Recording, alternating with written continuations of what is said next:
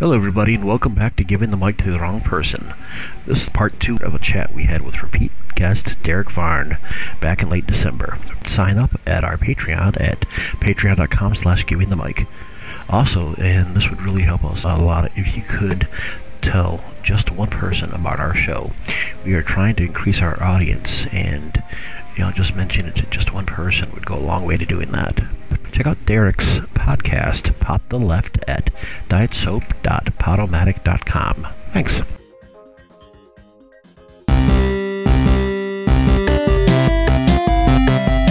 But it's funny because when you talk to a certain kind of baby boomer, leftist, liberal, they kind of still think we're fighting Reagan's moral majority, which is kind of hilarious to me. That's been dead since probably the middle of George Bush's term. But what are you going to do? I mean, I think what a lot of them try to do is just kind of move things downfield. Alex Jones's new thing is that the Democratic Party is trying to legalize pedophilia through drag queen story hour. His other thing is actually no longer keeping his "I'm not going to invite anti-Semites on my show" rule, to where stuff is a lot less crypto than it used to be. Yeah, Nick Fuentes as a guest is not a great move. Yeah.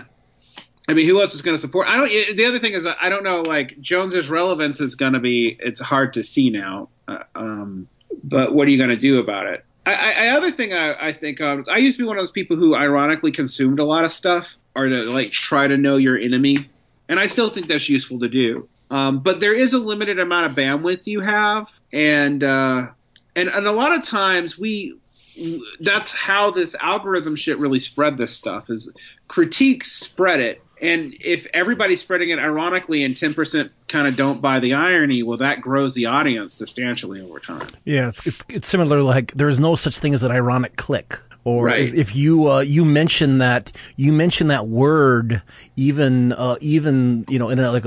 in a you can't negate that shit in an algorithm. Like, you mention, you drop like a keyword in your, say, like a podcast description or a meme or something.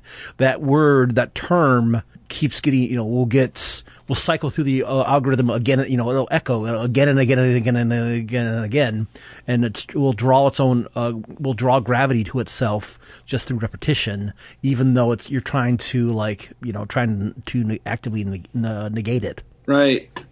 So it's don't.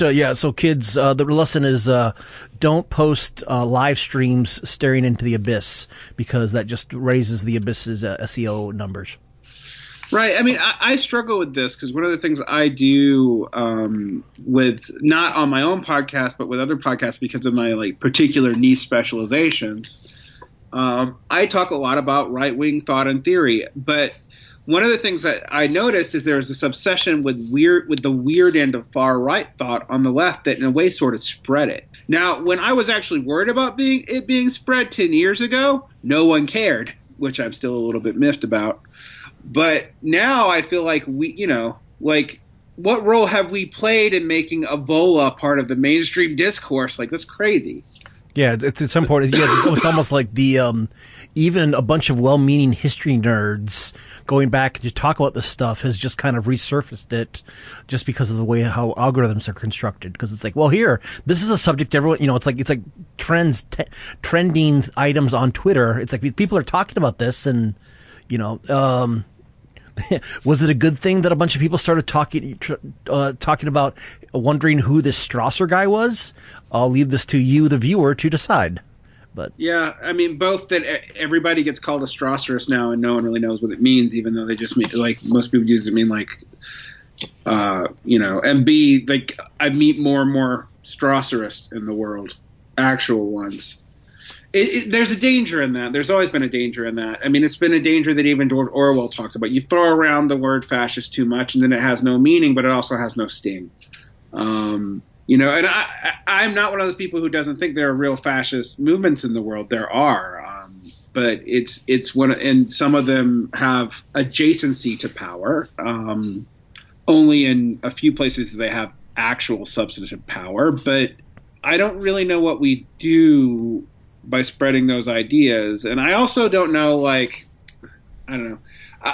I guess one of the things that that's a hard line to maintain is people need to be more principled but more open about what their principles mean in the world, and how that changes. And I also think we have to be careful about distraction. I know you guys are a pop culture podcast too, and I often feel like getting involved in these pop culture debates is just like being a tool in marketing. Yeah, I think. It's like people fighting.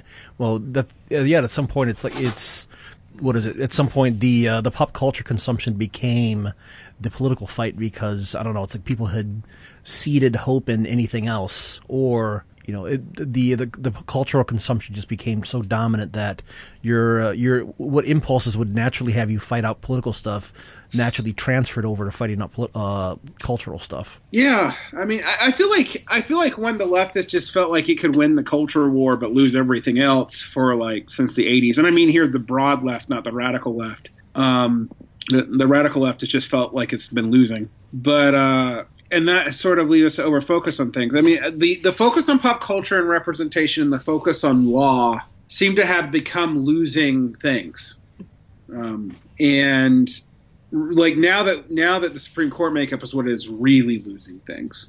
How much do you think the focus on law is just due to the particular makeup of the people who were, the kind of the more bookish, nerdy, intellectual types who were in the left, who were kind of naturally wanting to research that kind of stuff, really interested in I think rules some of and it's shit. that. I also think some of it is that law can actually stop certain actions defensively. It's a conservative mechanism in that such structural sense. And so you could use it to stop certain kinds of real guard localist actions, but I don't think people thought about the implications of trying to do. I mean, like if you look at most of the cultural left-wing victories since the 60s, they've been legal, not legislatively legal. They've been judiciary. Yeah, that's not a great precedent because of it really isn't a super good way to run. Yes, there have been exceptions where like the popular opinion has gone with the judiciary over time in the case of segregation, in the case of both interracial and non-heteronormative marriage. But in general, that's highly defensive and increasingly the powers one area of the government. And one of legitimately the least democratic area of the government. Yeah. And it has shown that for all the talk of like radical democracy, for most leftists, they didn't really believe in it. Garrett? Well, I don't know. I mean, the only thing I was going to say is that I feel like the sort of legalist perspective on the left, it feels to me like it kind of feels like revolution because it gets big results when it does. But no one gets hurt. You know what I mean? And I think we're still in this period where we're going, using that category of the broad left is so afraid of violence or any kind of negative social outcome in that regard that they want to be saved by the legal system rather than something that means we have to something extra legal. Well, not just extra legal, but something that sort of upends everything that we're accustomed to. I mean? I don't believe in generational politics a whole lot, but let's be a little bit generational here. Baby boomers lived through a period of the 70s, which was a period of there was 2,000 terrorist bombings. They weren't aimed at killing anyone. They were basically terrorist LARPing. Yeah. Which when we complain about political LARPing today, we don't blow shit up and accidentally kill ourselves as much. Touche. Yeah. Just, throwing that out there. But that was the 70s. And the 60s was an era of political assassinations. Real riots, the likes of which we have not seen since 91. And even those were mild. So. Well, I mean, as far as the political assassinations go, both of the big ones that immediately spring to mind would be the Kennedys. And those, I would argue, weren't necessarily political, or at least they weren't capable of being interpreted as such, because Oswald really died before he could say anything about it, and Sirhan, by most accounts, was insane. So Right, but you also have to deal with the assassination of most of the subordinate political leaders at the time. I mean, you can't deal without the Nation of Islam killing of Malcolm X. Probably you can't deal without the assassination of Martin Luther King. You can't even deal without the attempted assassination of George Wallace. Well, yeah, and I was going to say there was also the fact that a lot of the assassinations that took place in that era, I would argue, were actually executions. Yeah, I mean, and a lot of them are also still unsolved. So it's hard to parse out, but that was the feeling in the air. And then revolution didn't happen. In fact, it just faded, and then you got Reagan.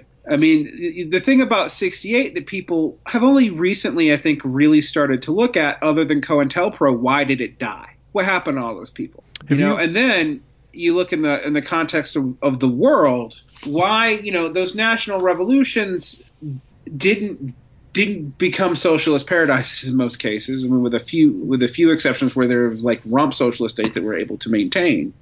Who knows how much longer they can.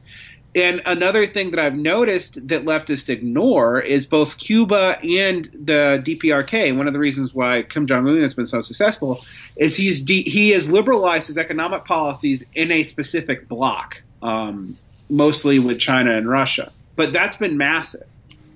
And that is like both leftist and the popular discourse around those countries in the United States hasn't dealt with that at all. Or the other two things connected to it. Well, the interesting contrast being is that North Korea has nuclear capability, but Cuba doesn't, even though they both still survived.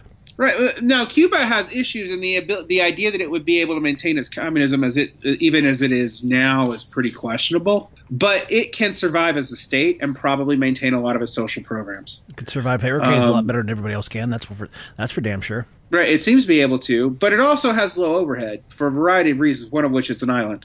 Yeah, but where now in places like Venezuela and Bolivia, things are much more complicated. It looks like Maduro will survive this.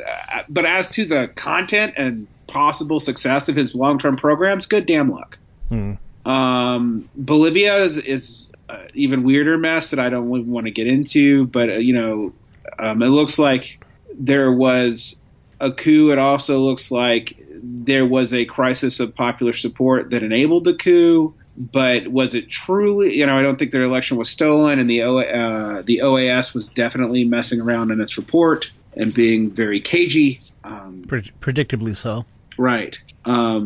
But there is I have seen people from Bolivia who are sympathetic to government say that it was not the right wingers who asked Morales to step down, but some of his loyalists who were purged immediately after, and the right wing coup that immediately happened to ask him to step down to avoid civil war. So it's a complicated situation. I actually don't know the truth on that because everybody's fucking lying. It is interesting that I think there are some legitimate critiques of Morales that you can make, but it's very strange how the powers that immediately swept in when he was gone seem very excited about undoing everything that he worked on that was actually good. Yep. Funny how that happens. Yeah. It is funny how that happens. It also means that, like, if you're a leftist, the pressure not to screw up is, super high. Yeah. Because the people who are going to take over if you screw up at all. Let's say you're a workers' party in Brazil and have a corruption scandal. And then, like, not only you, but your predecessors, one of the most popular presidents in Brazilian history, ends up in prison. Yeah. Because, I don't know, you screwed up. Now, yes, there's also right-wing conspiracies going on, but we should always assume there are right-wing conspiracies going on. That's a constant. Yeah.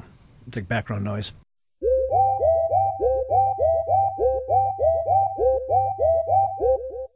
I want to touch on the pop culture thing real briefly, though. Okay. And we're back. We're not back. This is interstitial. Whatever. Okay, then this is off the record. I am still kind of putting this together in my own head, but I would be curious to get your reaction to it, which is that I think a lot of the popular notions about how the left, or I guess the liberals, have won the culture war doesn't really ring true to me as someone who works in pop culture and who is probably the most intense consumer of it in this podcast, at least. I would actually tend to agree in the sense that popular culture is still much more conservative than people realize. I mean, all the dialing back of Star Wars to its fan communities. I mean, the last Star Wars movie is deeply stupid because it's deeply safe. It doesn't take any risks really at all. Well, I didn't know. I don't know if you noticed, but there is a lesbian kiss in it. Yeah, it's barely noticeable. After they de-shipped Poe and Finn, so whatever. Well, the Star Wars was actually kind of what inspired my thinking on this, because it turns out that they're actually going to cut the lesbian kiss for foreign markets. I thought that was just for Singapore. It's multiple markets. Oh, okay. Basically. That does not surprise me at all. The other thing is the progressiveness of world culture is often greatly overstated. Greatly overstated. Yeah. And I'm also thinking about stuff like the recent HBO show Watchmen, the sequel to the comic book, which earned a lot of praise from people because it depicted the Tulsa race riots. But if you actually watch the show, it has no coherent argument to make about race. It's not a coherent work. If you watch the entire thing, the beginning of the show doesn't really have much to do with the ending. And I guess you could argue that you shouldn't trust Asian women because they will trick the KKK into doing stuff. Hang on, I think we might have lost you. Oh, it's Hollywood trying to shut down my views. You back? Okay, we lost. I think we might have lost you there for a second. I got it. Okay, cool. All right. No, I mean, I haven't watched the other show yet, and I have a lot of progressive friends who really like it, but I have also. I'll bet you do. I've been very critical of a lot of people's narratology on race because a lot of it actually is very superficial, and there isn't a coherent argument, and people are resistant to a coherent argument about race. Actually, how so? Most people don't want to look at it. One, I mean, like the way we talk about race and social construction does not make people happy, and it also leads to one of the things I've liked that I've been pointing out lately, for example, is the lionization of James Baldwin, who I genuinely like and think is important, but he was skeptical of integration. Well, and that's something that I think touches on what I'm seeing right now, which is that all the Watchmen show is really capable of saying is that racism is bad, but it doesn't really have anything to say about how you address that, except that maybe you should blow up the KKK with lasers or something. I don't know. Right. It was kind of something that I think Leslie Lee actually was posting about with a lot of as a reaction to kind of like a lot of the response that Black Panther got was that he didn't want kind of he didn't want like movies really taking on like heavy dramas handling like heavy topics like this, because there's no way in hell good politics or any sort of good political statement could make it through the studio system without getting noted to death or sanded down to the point of incoherency. Right. I mean you see that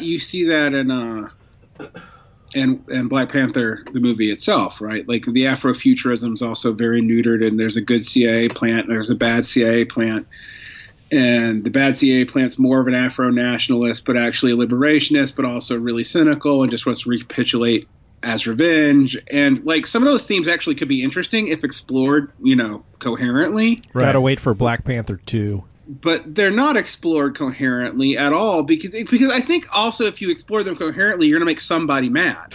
Yeah. Really mad. As opposed to people just kind of being mad about like maybe, such and such villain's actually the good guy, but they're not really dealing with it. And that's true in pop culture in general. Pop culture to me is actually a very, very conservative force, even when it's being woke.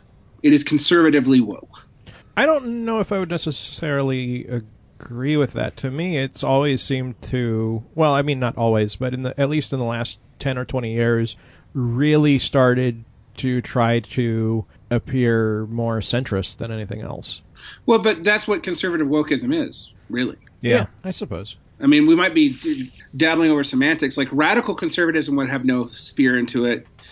I think one of the things that we have to look at is everyone's been declaring that the center liberal, and by liberal I mean kind of center right liberal. Yeah, liberal consensus, from the European direction definition. Yeah, from the 50s has been dominant for like half a century, and no one's really questioning that. Even a lot of the critiques of the current right it's based on like the end of the center right gentility.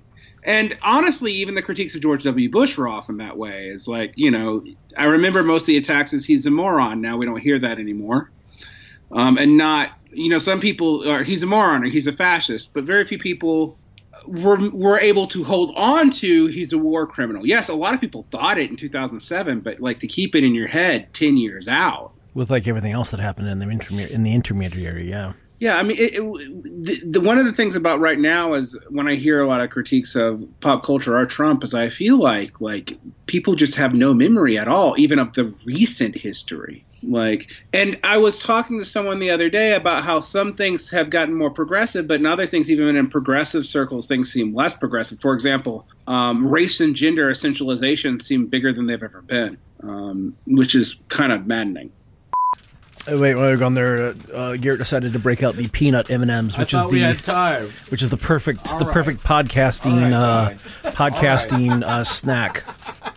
Fucking maniac, goddamn animal. Did you ever, Dirk? Have you ever had the chance to talk to Max Elbaum? No, I want to, since I've been pimping his book for 2 years. That's the guy who wrote The 7 People You Meet in Heaven, right? Yeah. Sure. He also wrote Tuesdays with Morrie. Tuesdays with Morrie, total class. Yeah, yeah, class act. Mm-hmm. But he's one of, especially for his Kevin from Regrettable Century and we got to talk to him actually here in our little recording studio back in this was July or August. And I think you would tell me it was going to happen when we talked like in March. Mm-hmm. And no, that was cool because I think the last two questions that I had to ask him were about if he had any good Weatherman stories and if he had any good Bob Avakian story. And because he's him, his Weatherman story was his Bob Avakian story because he attended the Flint War Council that happened in my hometown in December 1969, where like the kind of Weathermen, they kind of went underground, but Bob Avakian was there and actually was kind of like apparently it was a calming force and actually like talking to people in the hallways there and trying to talk people down. But that doesn't surprise me though. I mean, like when you read, particularly because Avakian was involved in that one time where the police got involved in the RCP and got people killed. That Avakian would probably be tactically conservative. To bring it back down to when we were talking about the structural flaws of the SDS, well, one of the flaws of the SDS is it was set up by libertarians, so it was easily infiltrated, by this case, actually by communist groups. But that's how the COINTELPRO stuff were able to break it up is because it did get legitimately infiltrated at the top end by communists. They were like the RCP had a leading role in it. Mm-hmm. Towards the end, and it got targeted, because some of those people were taking. Some of these they were even trying to take like Chinese money. That was where they were at. Yeah, the real. This is not to justify the CIA's narrative on this. It's just to point out that like people were giving people ends, and it was unmaintainable because a lot of people who, when they discovered this, were like, "Well, we're not communists," and so they abandoned the SDS. That sounds cool. I want Chinese money. Yeah, back in the day, it was a lot easier to get, apparently, even though there's a lot more of it now. Yeah. Well, one thing is like we've been going around like a couple of things. And again, thanks for your time you're still on holiday break, aren't you? Yeah. Okay, cool. Still, we appreciate his time. Yeah, it's true. Jeremy? Yes. No, just checking. It's just like I don't. No. I mean, I'm on endless break. I mean, I don't have it. I got laid off. Right. I got laid off Friday before last, so it's kind of a thing of like, oh, Jeebus. Yeah. Spring break forever. Yeah, I got an interview coming up in a couple Mondays, but. Oh wow! One of the two topics that I did want to hit are just kind of these are things that have been floating around in my head for a while. And it's like a couple of them I was even going to ask Ben Burgess the last time we talked to him way back when. But one of the questions was, and I think this came up in one of the episodes of your podcast, a topic on I was always curious about getting into why, like anybody, like any American right winger, can't seem to either doesn't have the ability to, or even apparently has any interest in separating the idea of like leftist from liberal at all. It's like anybody who is not branded conservative is just kind of like out group, and like whatever term they use for the out group just kind of like runs the gamut, even when the descriptors are kind of like mutually exclusive. Yeah, it's always hilarious to me when I hear right-wingers say, like, well, leftists call anyone to the left of them a fascist, when I'm like, well, you call everybody a communist. Like, everybody. But I think it's because, one, they're in denial about their own history. Since they have been attacking centrist liberalism as sympathetic to the Soviet Union since, I don't know, the John Birch Society, that pointing out that their ideology is also a form of centrist liberalism, particularly after neoconservatism was a thing, right, is almost impossible for them to admit because it plays against their own branding. That's on purpose. Another thing is there's a tendency to pick a period in time, and everything beyond that point is no-go. And how far right you go is like when do you think, for example, that maybe the best idea for a national polity is, I don't know, the Byzantine emperor? And yes, there are people who believe this. Sure, why and not? So everything to the left of that, which is everything, would appear to be left-wing. And so you just tar it all as the same thing, just different varieties of the same thing, and you are somehow different. The other thing you have to consider is temperamentally that conservatism, regardless of its kind, I mean, I actually think there is a such thing as left-wing conservatism, is very othering on purpose because it's concerned about saving a very particular notion. Yeah. Now, luckily for us, those particular notions are incoherent, and one of the things that plays into our favor, and so much that any of this does, is that right-wingers don't agree on shit, really. If pressed with if they actually have to, like, I don't know, rule, they immediately turn on each other. I mean, who were some of the biggest and best critics of George W. Bush? They were right-wingers, not left-wingers. Wait, who would those people be? Who would those people be? You mean people who had the best critics of W? On the right. Like paleocon types, weren't they? Well, I want names. Yeah. Oh. Paleocons and libertarians. Like, go back and read like Reason magazine. It seemed like worth defending in like 2003 to 2007. And if you read if the American conservatives seem outright edgy. Yeah, American conservative, especially on foreign policy, some of the stuff, because like, well, this is it's quite interesting. It's like, this popped up here. Well, that's an interesting idea, it was better on some of that stuff than like a lot of left wingers were, frankly. And it was more coherent on it.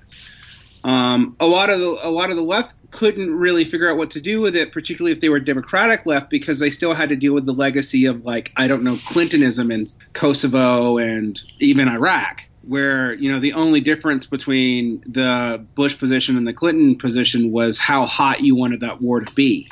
Yeah, people forget one of the last things Clinton did in his presidency was bomb Iraq. It was a small bombing, didn't lead to a war, but it was a thing. Or sending cruise missiles into Afghanistan. Yeah, I mean, those things are totally not new at all. And so the libertarians and the paleocons, because they were out of power and because they were in opposition to both groups, sounded more consistent. Nobody read them at the time. Although if you look at the change of I don't want to compare Bernie to Ron Paul because I don't think they're the same. But Ron Paul had a lot of liberal support too because of his critique of he was technically war like state. Technically like anti-war, right? And like we now know from hindsight, how that would have played out, and people have looked at his other positions since then. But in 2004 and 2008, that had a lot of cachet. I remember it having a lot of cachet. That's why, for example, Alex Jones in like 2009 to 2012 was trying to pull in left-wingers into his orbit and just gave up. Yeah, I think that kind of leaning still has cachet. Is like that's where you get like Tulsi Gabbard supporters from a lot of like confused people over like, but yeah, she's anti-war. I'm like, well, not sort of. Like, yeah, sort of, not quite.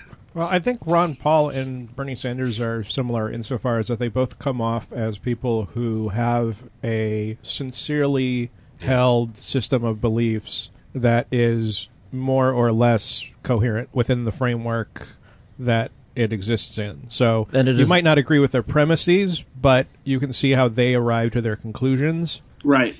And you can see that they're not trying to trick you. Yeah. Yeah. Like, And they actually believe what they're saying. Yeah, they don't Right. sound like everybody else either, and I think that is there's a decent chunk of people just being like, please, just don't sound like every other goddamn robot out there. And so- I think that explains some of Tulsi's appeal as well. Is that explains you Ross can't- Perot's appeal too? I Yeah. mean, the thing about this, I think we tend to think this is new, but to me, this has been a thing since Right. Reaganism. right? or what about even like George Wallace? But maybe that was a different moment. No, yeah, George Wallace was like a good Democrat, except he was an utter racist. And then, like, even that, really, because he was such an opportunist, he gave up, sort of, in the 90s. I mean, you know, his history's weird. People may not remember, but him, like, doing all this pro-civil rights legislation as a governor of Alabama. God, that is, I think they did. They mentioned that in they mentioned that Patterson Hood mentions that in a Drive By Truckers song, doesn't he? There's that whole record, Southern Rock Opera. Yeah, 'cause he of- talks a lot about Yeah. George Wallace. That's a great record, by the way. Yeah, I mean, well, I grew up in Georgia, so I just know this stuff. And yeah, George Wallace, like he would go on television in the 90s with like holding hands with black people and in supportive of integration and tried to get a bunch of welfare reform. I mean, like welfare reforms for African Americans through. I mean, it was still very, very conservative. It's a Dixiecrat version of that. I don't want to whitewash or blackwash or whatever you call that, his history. I mean, there's no erasing it, but he was an opportunist, you know, and actually he did not go with the other opportunists, which was straight into the Republican Party. Right. So all those characters are like way more complicated if they survive than we know. I mean, the other thing is like, let's like be real for a second. One of the things I'm constantly battling about, how honest do I want to be about people like Malcolm X? Like Malcolm changed his mind and became more socialist sympathetic towards the very, very end of his life, but people quote him throughout his life period without realizing he was essentially a hyper-conservative reactionary, but for black people. Yeah, wasn't it? I thought it was. Yeah, it was like his big change was like when he got back from the Hajj. Yeah, he went to the Hajj, and he left the Nation of Islam and stopped believing in that, and then he came back from the Hajj, and he kind of embraced a sort of Islamic internationalism that was sympathetic to communism. But never really communist. I mean, even though there's been attempts to paint him that way. And you know, he was always a truth teller, but like from his own perspective, he really was. But like, there's a reason why there's pictures of him near George Lincoln Rockwell and leaders of the Klan. Like, and it's because like Nation of Islam thought that separatism and even separatism in relationship to extremists was worth defending. And while Malcolm X was critical of that, even at the time, he wasn't critical enough not to do it. Right, which is, I think, also kind of an interesting aspect of the going back a little bit to the identity movement. Some of the discourse around it, especially the Afro-pessimism stuff, is like, how do you get away from black nationalism as like it's, you know, sort of you know, terminus, you know what I mean? Like, to me that seems like it would work with what that earlier Malcolm X, I guess. You mean is it similar to why like the Klan was supportive of like Marcus Garvey's project? Because it's like, yeah, you guys Correct. can, you know, we're fully down with this. You guys, you know, we'll help you pack, kind of a thing. Well, I Right. I personally don't know a lot about that. I just think a lot of the discourse now, where we're Well, I see Afro-pessimism as an essentially conservative position. right. That's what I'm saying. And I was trying to compare that to Malcolm X as you were discussing. Well, Assad Haider actually does explicitly compare it. He says that, you know, the Afro-pessimism is when nationalism kind of gives up, and when internationalism uses a sort of, you know, because the Panthers were soft nationalists, but they were also internationalists. They believed that like everybody got liberated or no one did, including poor white people. Mm-hmm. And so they were, you know, class solidarity first. Racial solidarity is because black people needed the right to self-determination within that system. Mm-hmm. But then so would everybody else. It was in this sort of like post-Lenin, you know, everybody gets a nation in a confederation of communist states. That's what their vision was. But, first you got to get rid of class first before you can really deal with race, according to at least Fred Hampton. Although also we tend to make the Panthers more consistent than they were. Yeah. Like the Panthers were in constant arguments with each other. Well, and Cleaver was adopting both an anarchist perspective and also something like Afro-pessimism early on. He ends up being a Nixon supporter after the Black Liberation Army fails. So, Well, it actually connects back to what we were talking about early in the beginning of the conversation of how do you deal with just the fact the complex shifting movements and stances from people, because shit changes over time, and there's none of these. None of either the thought of historical people or of historical groups. It's not a monolithic block. It's difficult as shit and mixed up and nonlinear and kind of almost confused at times. And then 5 years later, it's still that, only in different ways. So, yeah, one of the things that I've changed my mind about, since we're talking about that, but on this topic, I used to think being a Maoist or being a Marxist-Leninist or being a Trotskyist or a left-com or a social democrat, it said something specific about you. And what I realized, both from reading historically what inspired these movements and also from watching their positions shift over time and different people's positions shift over time, it doesn't tell me anything. Not a damn thing. I not only can find leftists on any geopolitical question on any side of it, I can find Maoist on any geopolitical question on any side of it, which tells me that the ideological content isn't that important at all. Yeah, this is similar to what at the end of our talk Max Elbaum was talking about too, about how one of the errors that they made in the 70s was, aside from people going all Maoist, was hyper obsessing over having the correct line became the all encompassing goal, and everything else flowed from that. And so you had a lot of people that was almost like the orientation was completely backwards. What is that impulse though? That's the thing. That's one of the things I would like to try to understand is it's. I mean, maybe you understand the right a lot better than I do, but. On the left, it just seems like we're all there's always this race to find this refinement of belief that sets oneself apart. I don't understand what that. I think that's an American thing, honestly. You think so? I do, actually. I think it's. I think I don't. I see it in other countries too, but I think that showed up in the UK, didn't it? But yeah, it does. It tends to show up in English-speaking countries with a Protestant lineage. That's pretty good, yeah.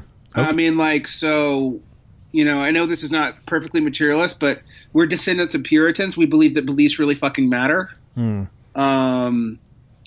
that's kind of a problem. I mean, the other problem is we all realize that nothing's quite worked, but that people have had successes in the past. So if we can find the ideology that led to success and purify it, maybe we can maintain success as a blueprint.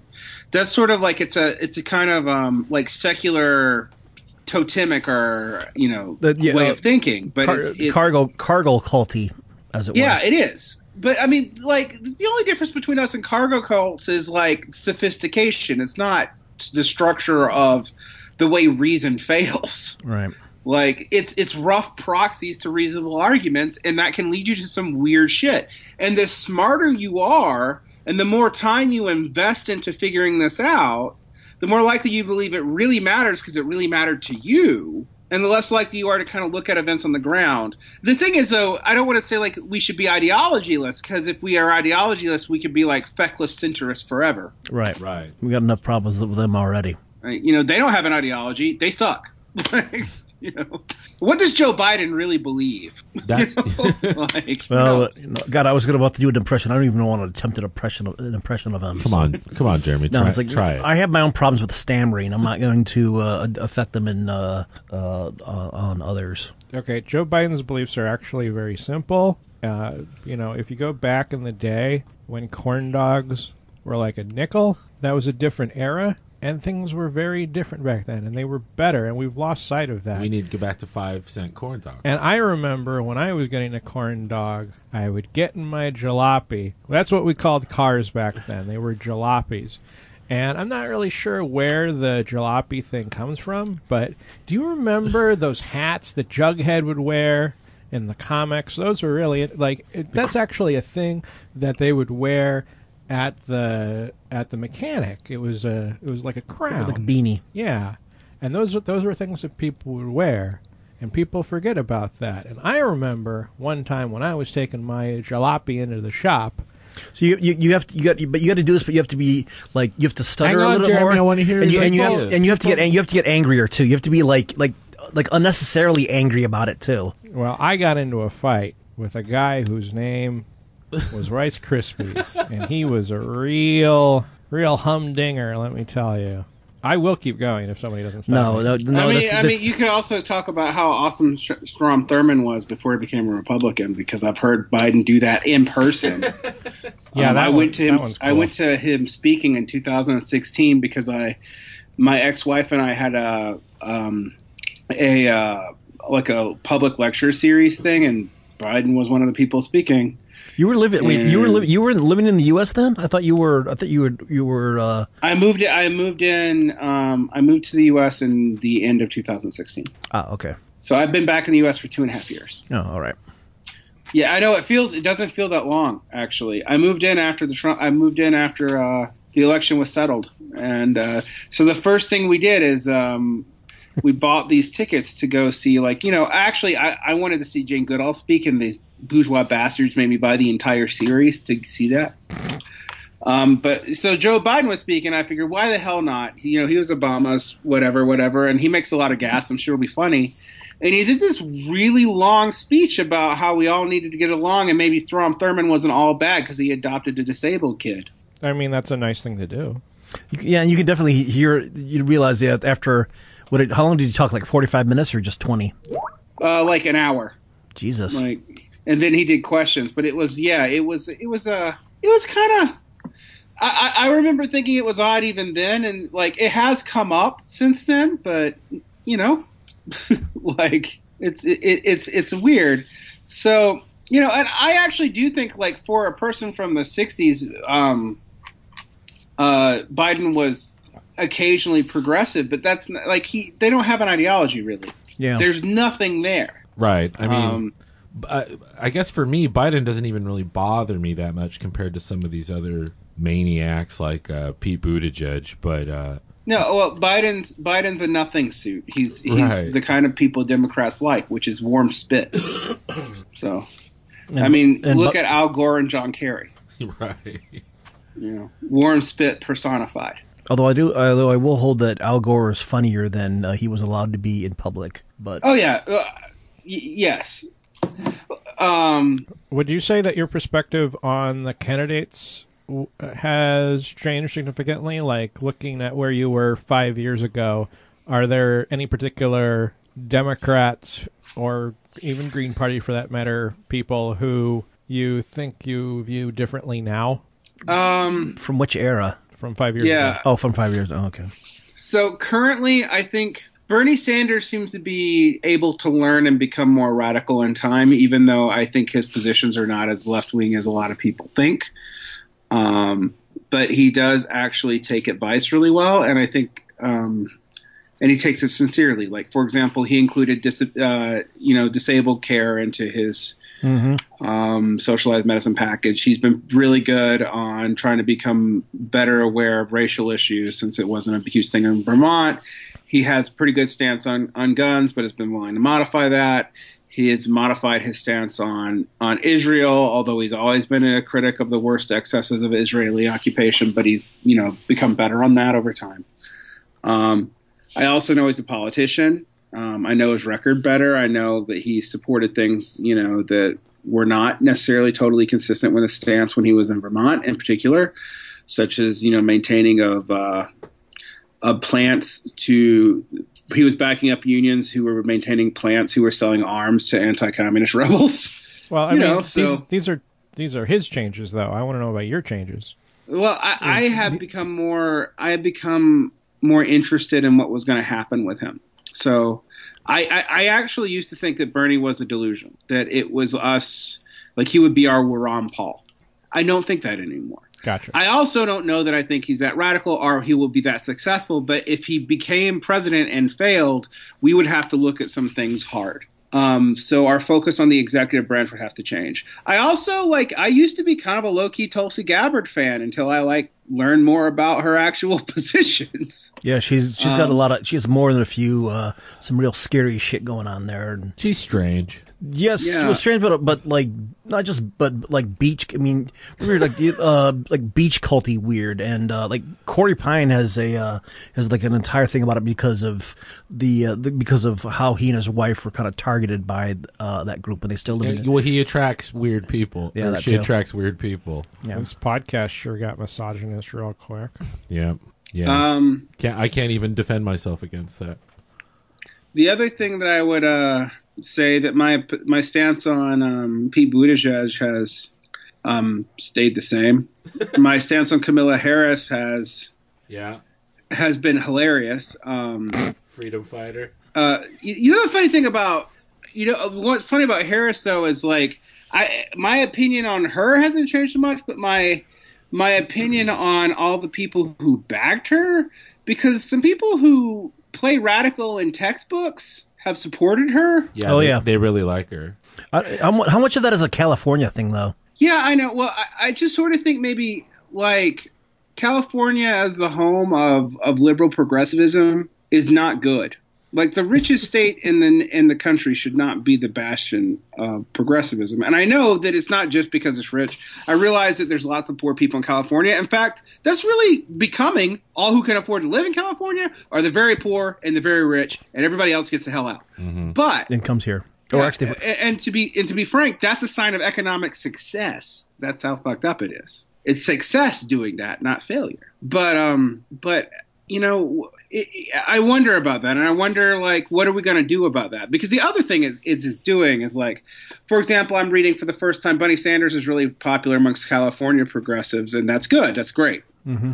But it's only one fucking state, and another thing that I think we have to that maybe I haven't changed my mind on, but I'm becoming more firm about is if socialists want to take a democratic approach to politics, they really, really have to be better at legislative and state level work. And on that, I got to let you go. There's someone at my door. Ah, shit. Okay. All right, man. Well, thanks for your time and shit. So. Yeah, cool. I can, if you guys want to follow up someday, we can. But yeah, I'll send you I have all this on a master channel. I'll send it to you sometime. All right, cool. All right, thanks again, man. Thanks for your time. Take care, man. Thank you. Yeah, take care. Take care. Yep. All right.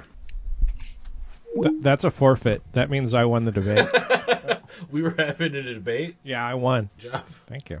You're welcome. Crushed it. I'm glad I could be here for it. On a technicality, but I'll still This take is going it. to be a world historical event. Yep. Oh boy. All right. Well, Are that we is. gonna- Do we want to do We an ending? gotta do our normal segments, right? All right. Well, that was. Here's Garrett eating M&Ms. All right. Oh, one kind one. Thank you. That's actually me and that's everybody eating M&Ms. Good job. This everybody. is the anti ASMR. Anti ASMR. Yeah, whatever. I don't care. Anyway, what did we learn? Learned a lot. What do you think? Another wonderful, wide-ranging another conversation with. Well, that's why I like talking to him on the. And I like listening to when he pops up on various podcasts. Because dude knows a lot. So He does know a lot. Do we all feel like Bernie Sanders pretty good, right? I felt like the general Bernie Sanders opinion was pretty good. there's a Bernie 2020 sign out on the stairs. Let's be wary about what we think Bernie can do. Correct. But he's pretty good. That's the way I feel. I Yeah. actually feel better than that. I really like Bernie Sanders a lot. But we should be wary about what he can accomplish. Right, but I kind of agree with something like Matt Crispin said, is that, it's like Bernie's not going to bring the revolution, but whatever happens, his movement is a necessary precondition. Right. And who's going to bring the revolution? Nobody knows, but it's not going to stop people from endlessly searching. Mm-hmm. Mm-hmm. All right, Tulsi, not on board. not quite. She's not. No, Okay. who knows if she's going for a media commentator spot or for going to try to run for governor. I of think she's Hawaii just or a something. kook, isn't she? There's a lot of kook in there. That's what I but, think. I don't. At this point, I don't. There's. I was going to say the a good recommendation is Derek. I was going to bring up when Derek said that we're heading into the worst year ever. There's a podcast out there called Worst Year Ever, done by a lot of like ex cracked people, like Cody Johnson from Some More News and Robert Evans, the other Robert Evans, and I can't remember who their co-host's name is, but she is co-host on Some More News. They do a show just. The three of them and their engineer Sophie do a show called Worst Year Ever. It's effectively about the 2020 election, and they started out by going, they were going like candidate by candidate, and come once in a while they'll handle a special topic like Rojava or something else out there. But it is very funny and very well researched, and like they did an episode on like Tulsi that was just kind of like, wow, they really get into it. And then they did their episode on their episode on Bernie was pretty much just called critiques of Bernie from his biggest fans. So they kind of get into the good and the bad and the possible limitations to work out for. So yeah, check out Worst Year Ever. I'm not going to do that. I'm already going to experience the worst year ever. I don't have the fortitude to actually listen to someone describing it. Well, it's not really describing the. You don't need runway for it. You're just going to go in. Yeah. Well, I'm thinking about just like disconnecting from the internet entirely. That's what I'm thinking about doing. Country. I don't. It's not possible. I don't think. Not entirely. Well, right. I mean, you Yeah, can pull back a lot, but I think it's one of those things where somebody was saying how even if we could travel back in time, nobody from the modern era could go back to like even like the medieval period because you would go insane from the lack of stimulation. I wonder about that. I've thought about that. Because of like at some point we're so used to the 60 hertz hum background the background hum of 60 hertz hum that without there it's just you go mad. You think we're a different kind of creature now? I think the human brains are plastic enough to change like that, but they can't change in the other way. We couldn't get used to silence again, for example. I think you can, but I think it would just require just you think time a lot of pain. Yeah, pain and time. A lot of pain. Yeah. What's your recommendation, Garrett? Oh, are we doing recommendations? Let's do. One of the closest thing to a regular segment we have on the show, folks, is recommendations and endorsements. What have you been digging on? You want other people to know about? Well, let's see. I already said Knives Out. I enjoyed that movie a lot. Still need to see it. Won't change your life, but it will be a great time at the movies. What else have I seen or other that I've enjoyed a lot? The first record by the band Split Enz, fucking great. Man, that is a great band. I didn't know anything about them. And all we got to do is sit here, sit here. There's nothing we can do,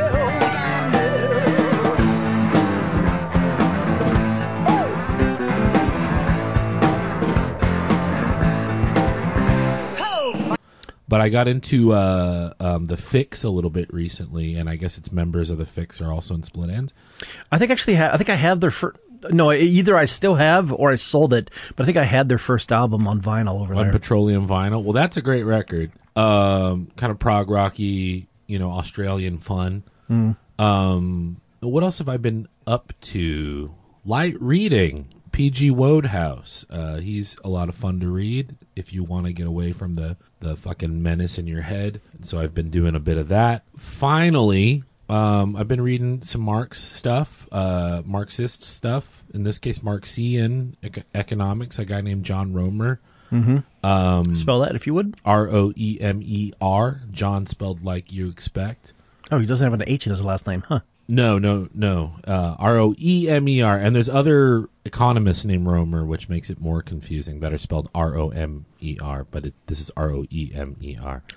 Oh man, leave all that shit in.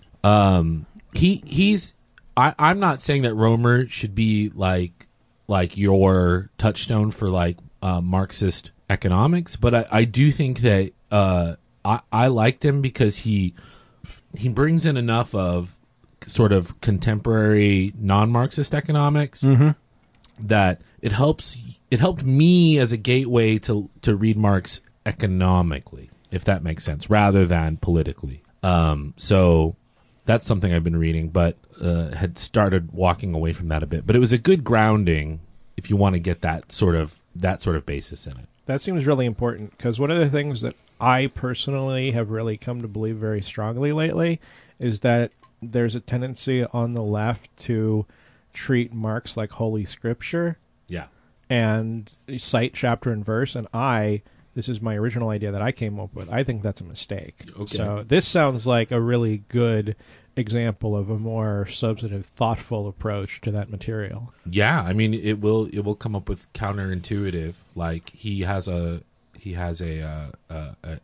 one scholarly article called "Should Marxists Care About Exploitation?" That sounds very clickbaity. Yeah, and he wrote it before clickbait. So can you imagine? Folks, can you imagine? Anyway, that's some shit I suggest. Jacob?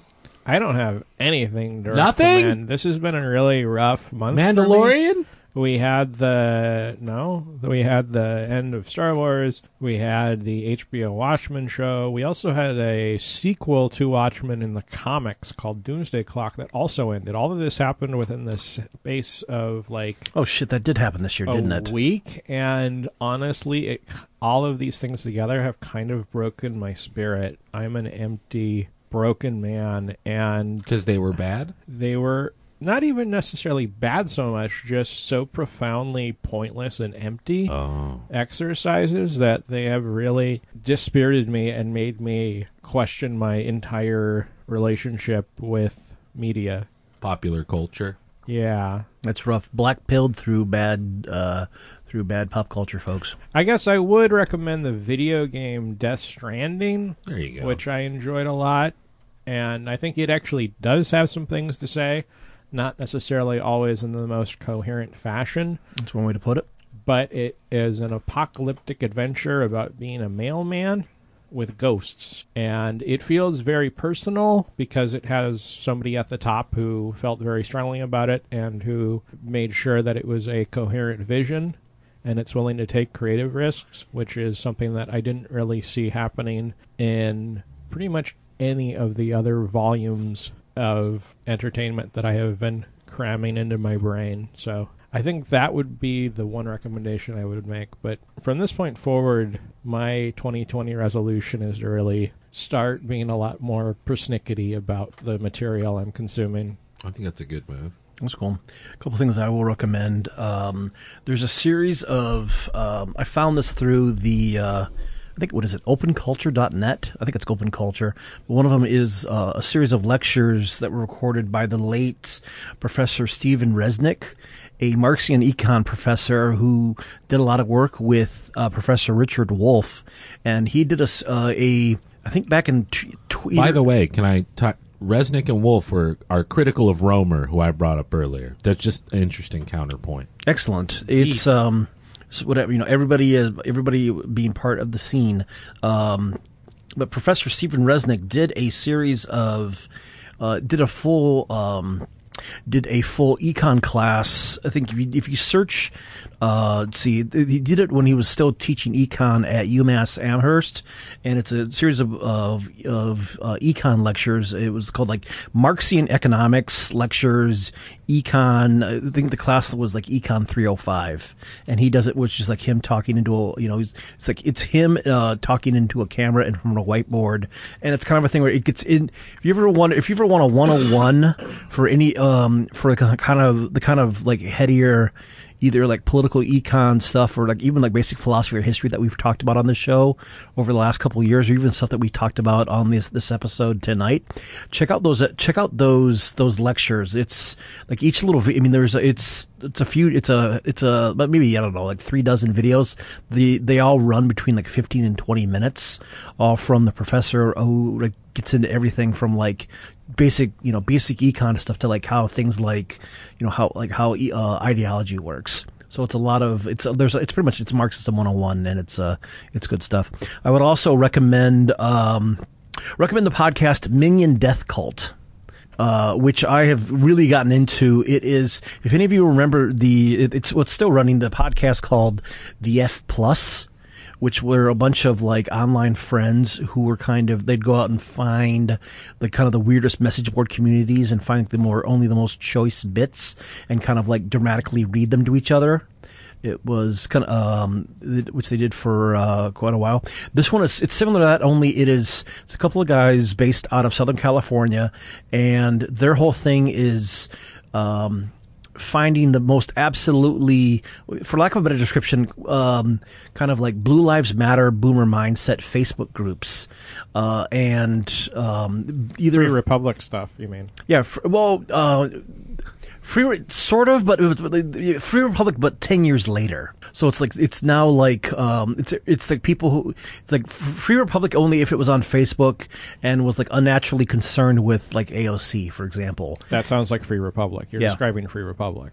But much more like minion meme based. So it is a really good worth show. They put it was just the two of them just kind of like just do like just hell, it's like 60 minutes for a while. They recently did a tour with Street Fight Radio. In fact, they were even in Portland about a month and change ago that I missed. So it's worth checking out. It's called Minion Death Cults. Other than that, I'm trying to think of like have I seen any movies that were worthwhile? I don't really remember. Go see Parasite. Parasite is great. Have you guys seen Parasite yet? No, sir. It is done by Bong Joon-ho, I believe the guy's name is, and it is a hell of a time. That's all I got. And it's one of those films that just know that it's worth seeing, and don't find the less you know about the film going into it, the better it is. So. That's my whole thing. I don't know anything about any movie I see like anymore. Snowpiercer more because it had Captain America. This one did Too not. long. Yeah, this one did not have white folks in it, so it was Was better. Parasite too long? No. Okay, good, because Snowpiercer was way too fucking long. I don't know. How long was Snowpiercer? I don't even Like remember. 6 hours. That long movie was so fucking long. It's a good movie. No, I enjoyed it, but it was too long. That's my complaint about most It was movies. the exact right length. Long, like a That's too long incorrect, train. but all right. But and yet, other than that, I think that's pretty much it. Do any of y'all have anything you want to plug? You want to give out contact info or anything, or do you care at this point? Or I still sing in country bands in the greater Portland area, but we don't even have websites anymore. The ones that I am in. Gotcha. So find us. What's the name of your band? I'm in one. You know what? It's not worth it because we don't have a name. Oh, all right. We don't have a name. Right now, we're just our names, our individual people names, and that's going to change soon, but I don't know what it's going to change to, so forget it. Yeah, you can't really name drop something that doesn't have a name now, can you? No, I mean, Late Shift is kind of done, so I don't have any bands with names right now. I'm working on a vocal sort of group, but that's doesn't have a name either. All right. Do you have a band with a name? I have a Twitch, Okay. and that Is that like a band? No. Oh, okay. I'm Jacob Mercy on Twitch, and if you want to get in touch with me, I would recommend creating a very large leftist organization with a coherent ideological framework, and when your group reaches 1 million members or more, pass a resolution that basically, pays for an advertisement to get my attention, and then I will get in touch with you. I second that idea. Excellent. You want to get in touch with it? No one ever does, but just in case you want to get in touch with the show with questions, comments, and suggestions for good Korean places to eat in town, email givingthemic@gmail.com. As always, we do have a Patreon for this stuff.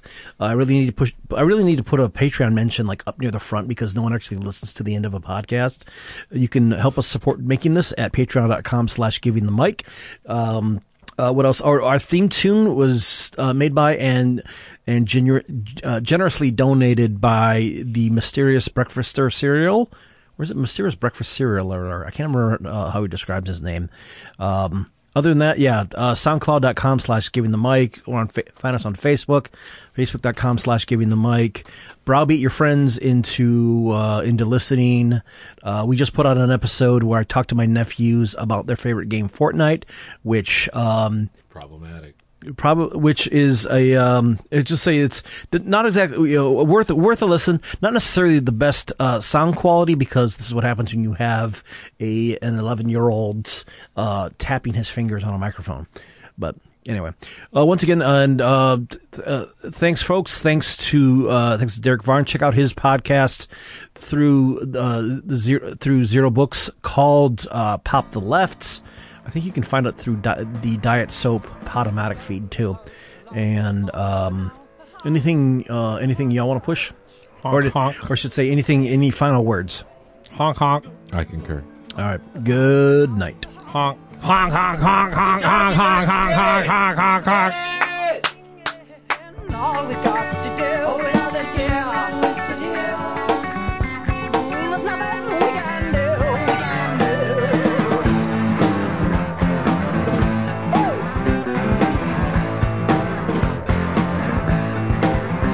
Oh, my young men surround me, looking for the future. I'm standing on the deep end in this land of God's hand. You're the reason for everything I say. You're the reason for every single day.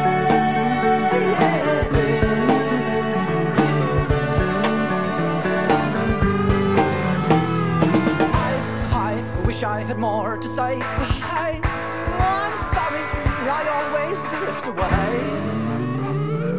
I wish I had more to do. I'm sorry, but I love you. Could at least give me a smile. But never mind, you're so unkind.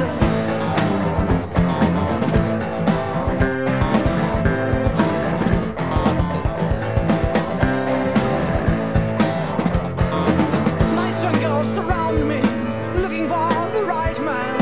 The bright times have left me since I took to my heels to run. You're the reason for everything I say. Yeah.